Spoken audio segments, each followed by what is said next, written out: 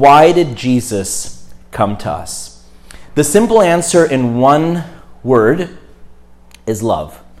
Out of his deep love for humanity.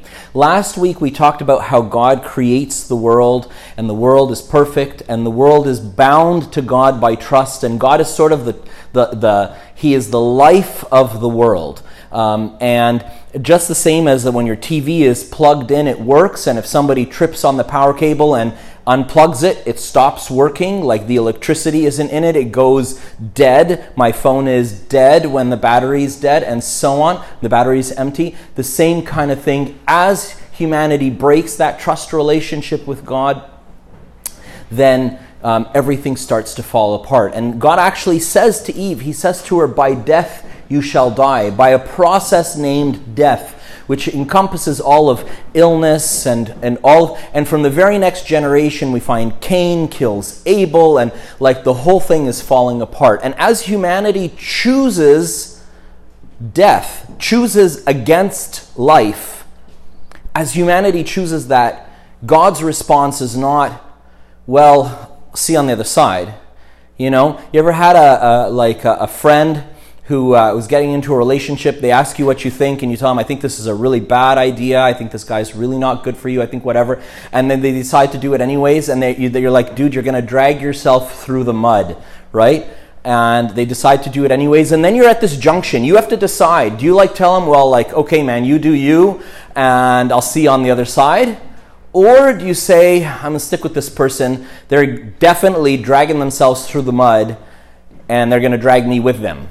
But those are the options, right? So God sees those options and he says, if you choose death, I choose to die as well. Well, how can God, the source of all life, die without himself becoming human? And so he comes and he becomes human. And probably the most quoted verse in the Bible, probably the most quoted verse from all of the Gospels, is probably this verse where Jesus says, for God so loved the world that he gave his one and only Son, that whoever believes in him shall not perish, but have eternal life. And it's like there's this God who would rather die, would rather see his only begotten Son die, than part ways with humanity. That's kind of what we're talking about.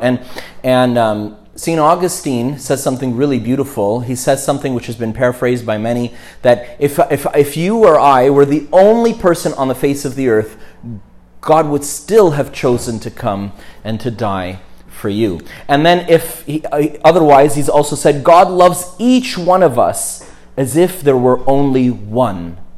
As if there's only one of us. That is the extent of the love of God, right? And this is the driving force that drives God towards becoming human, to go through every step of life with humanity, to go through birth, through childhood, through poverty, through being orphaned, etc., etc., etc., and ultimately through being, tortured and dying. And another person in history who used to think all of this was rubbish, he thought this was actually worse than rubbish. He thought that this was a plague that needed to be eradicated off the face of the earth. His name was Saul of Tarsus. And when he met Christ, his opinion changed completely. In fact, later on he writes and he says, I have counted all things as rubbish for the excellence of the knowledge of Christ Jesus my Lord. Now, what could possibly cause somebody to have such a drastic change of opinion? And he describes it here when he says, may we have the power together with all the Lord's holy people to grasp how wide and long and high and deep is the love of Christ, and to know this love that surpasses knowledge, that you may be filled to the measure of the fullness of God. That's Paul's prayer for a church in a place called Ephesus. That's my prayer for myself and for you tonight, that we would have a better grasp of the extents of the love of this God. Now that kind of answers the question briefly of why. Why did Jesus come to us? Why did he become human? Why did he come to the earth? Right? But probably a more kind of complicated question, and might be interesting to ask, is how? How does he come? And I mean, how does God, who is unlimited, omnipresent, omniscient, omni-everything, how does he then take the form of a limited human being? And then what does that mean? Does he continue to be omniscient, omnipresent, or not? And how does all of that work? Well, you know, I'm not the person who really answers these questions, right? But I love reading what they have to say. Folks got together in the 4th century and started answering these questions as soon as, wild persecution against Christians started to end. They had the time and space to ask these questions and to start answering them. And they got together in councils, and we'll talk a little bit more about that.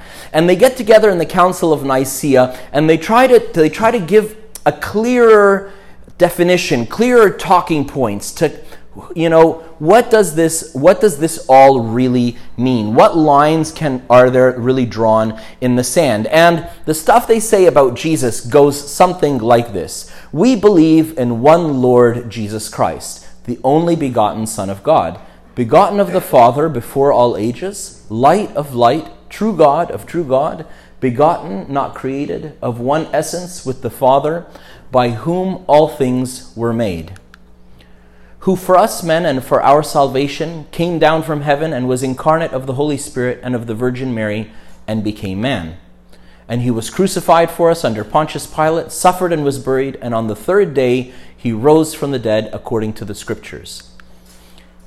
He sits at the right hand of his Father, and he is coming again in his glory to judge the living and the dead, whose kingdom shall have no end.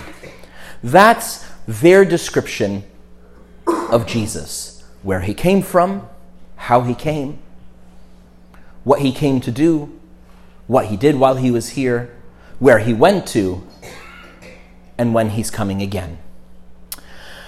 And St. Basil the Great describes the birth of Christ as probably the most important event in the history of humanity, both up until then and from then to come. And he kind of calls it the birthday of humanity. It's from then that another great saint of those times, St. Cyril the Great, also named Pillar of the Faith, says that what Jesus did in becoming human, kind of from a cosmic perspective or like a mystical perspective, or kind of think like Dungeons and Dragons for a moment, okay? Right? That our humanity we've been talking about how humanity is fragmented. Cain is killing Abel. People are at war. Humanity is destroying itself. This unlimited God comes and collects up all of the pieces of this busted up humanity that are fragmented and that are displaced from each other. Like if you have a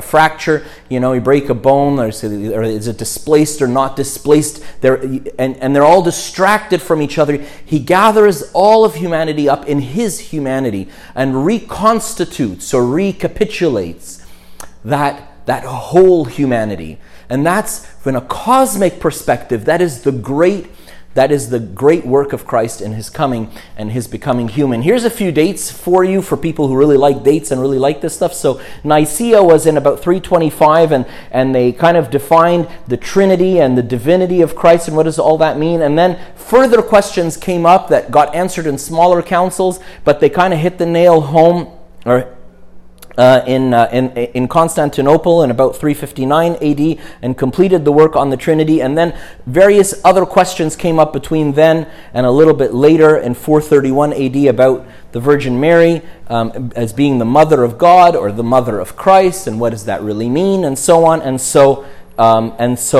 there was a council about that in 431 AD. And those are probably, if you're a history buff, those are probably a pretty good place to start.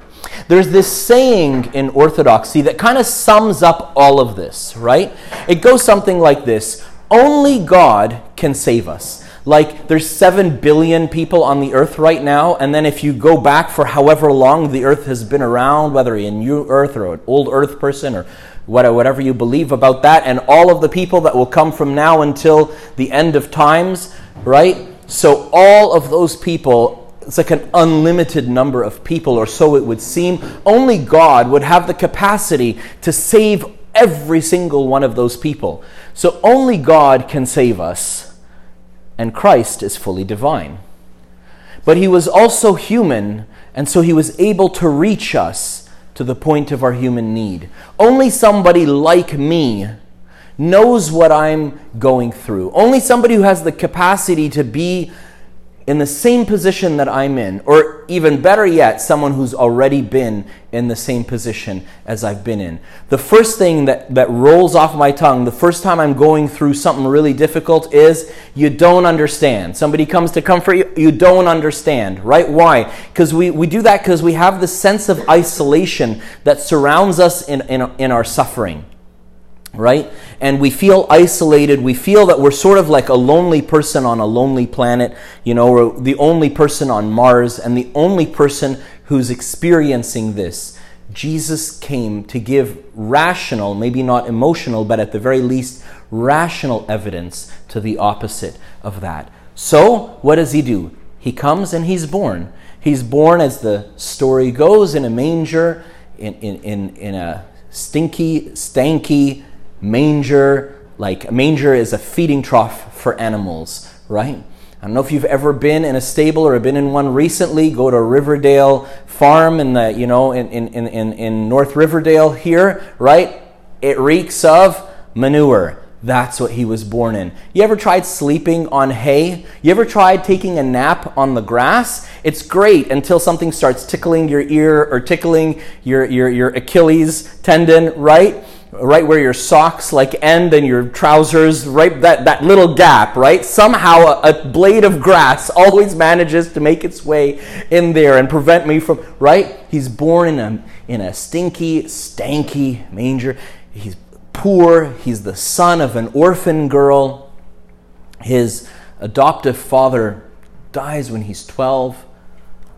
And he lives this life of poverty, of hard work, of working with his hands, right? And he grows up and he does marvelous things. He heals people. He meets people where they are. And he does great things for them, you know? He raises the dead. 4 people or so were raised from the dead by Jesus, and many more since, right? He's a friend of all. At one point, this widow is putting 2 pennies in the treasury in the temple, and everybody's kind of looking at her and kind of saying, like, what are two pennies? And he looks and he says, this woman has given more than all the rest because she gave all that she had, whereas everyone else gives from their abundance and only gives a little. He could identify with people. He could see people where they were at, and he could join them there. That's the ultimate message of tonight, is that Jesus reveals the character of God. So before Jesus was ever born, right, there's something that says, no one has seen God at any time. The only begotten Son, speaking about Jesus, who is in the bosom of the Father, in the embrace of the Father, he has revealed him. So the 2 main reasons he came are, 1, to do this cosmic recapitulation that we were talking about, of bringing humanity all back together again, like a smashed piece of sculpture or something, and he's putting this priceless piece of work back together again. We'll talk a little bit about that at the very end. And the second reason was to reveal to us the character of God. And he does that by having an eye-to-eye relationship with us, not a top-down relationship with us, and joining humanity in all of humanity's experiences, both the happy and the sad. Jesus wept. Jesus' friend dies. He stands at the grave and he weeps. Jesus looks over Jerusalem and he weeps and he says, "O Jerusalem, Jerusalem, great city, how much I wished the potential that you had, that I wished for you." and the ultimate sorrow, the ultimate end that no one really looks forward to. In fact, nobody sees any joy in. Nobody looks to with a joyous anticipation is death. And he says, I'll die. And he dies. He doesn't die a graceful death. He doesn't die a happy death. He dies crucified. Now, a couple of things are very interesting to note here. One is this loincloth is because most Christian artists are a bit shy to draw Jesus how he would have really been crucified, which is without the loincloth. So he dies shamed, naked. The second thing is that this is Jesus' last public appearance.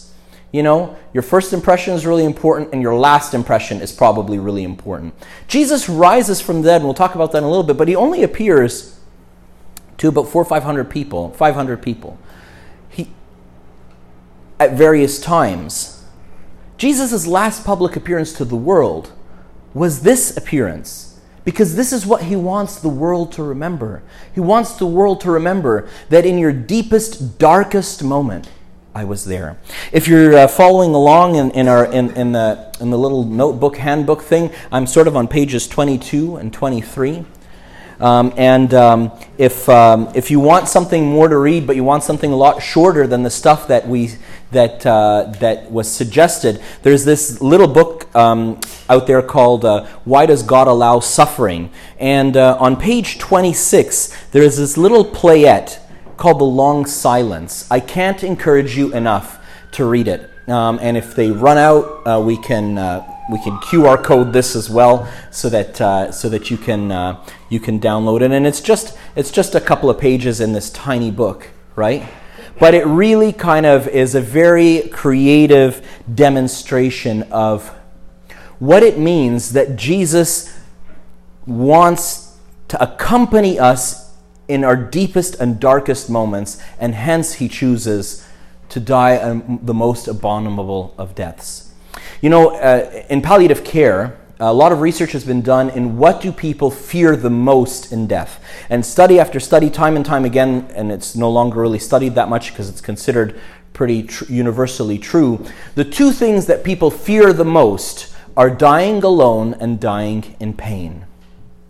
Jesus made sure to die both alone and in pain, so that no one else would have to say they're going through it alone. But the story doesn't end there. He rises from the dead. So with the tomb shut, as you can see in this icon, these are like pictorial representations that we use in church. They're meant not to be true to life. They're meant because they're not intended to be taken as a historical document. They're meant to be like pictorial representations of spiritual truth, right? And so the tomb is shut, and there's a great light, and when they open the tomb, Jesus isn't there. His grave clothes are neatly folded. Angels speak to those who are coming to visit the tomb and tell them, he is not here. He is risen. He told you he would rise. Why didn't you believe him? Go to Galilee and there you will meet him. So you're listening to all this stuff, and you know some of it may be familiar, or it may all be new, and you might be kind of scratching your head. I mean, when I think about this stuff also deeply enough, I start to scratch my head. Oh, that's not supposed to be there,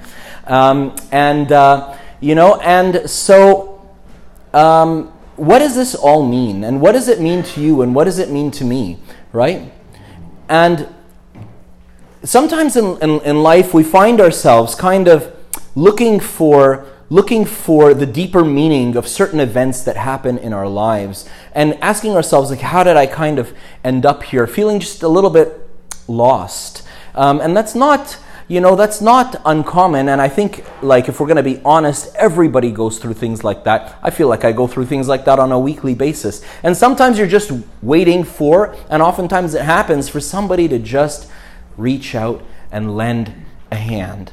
And that's exactly what Jesus does in coming to us. He reaches down by coming himself to be a human, just like you, just like me, as well as being fully divine, and to lend a hand. And this idea of lending a hand is not only like an expression that is used, but it's also pictorially represented in our kind of pictures and iconography. In this icon of Jesus, right before he rises from the dead, you see him here lending a hand. So what's the story exactly with this icon? So Jesus dies, and well, what does he do for 3 days while he is dead in the tomb? His soul goes down to Hades, where every soul had gone to from before.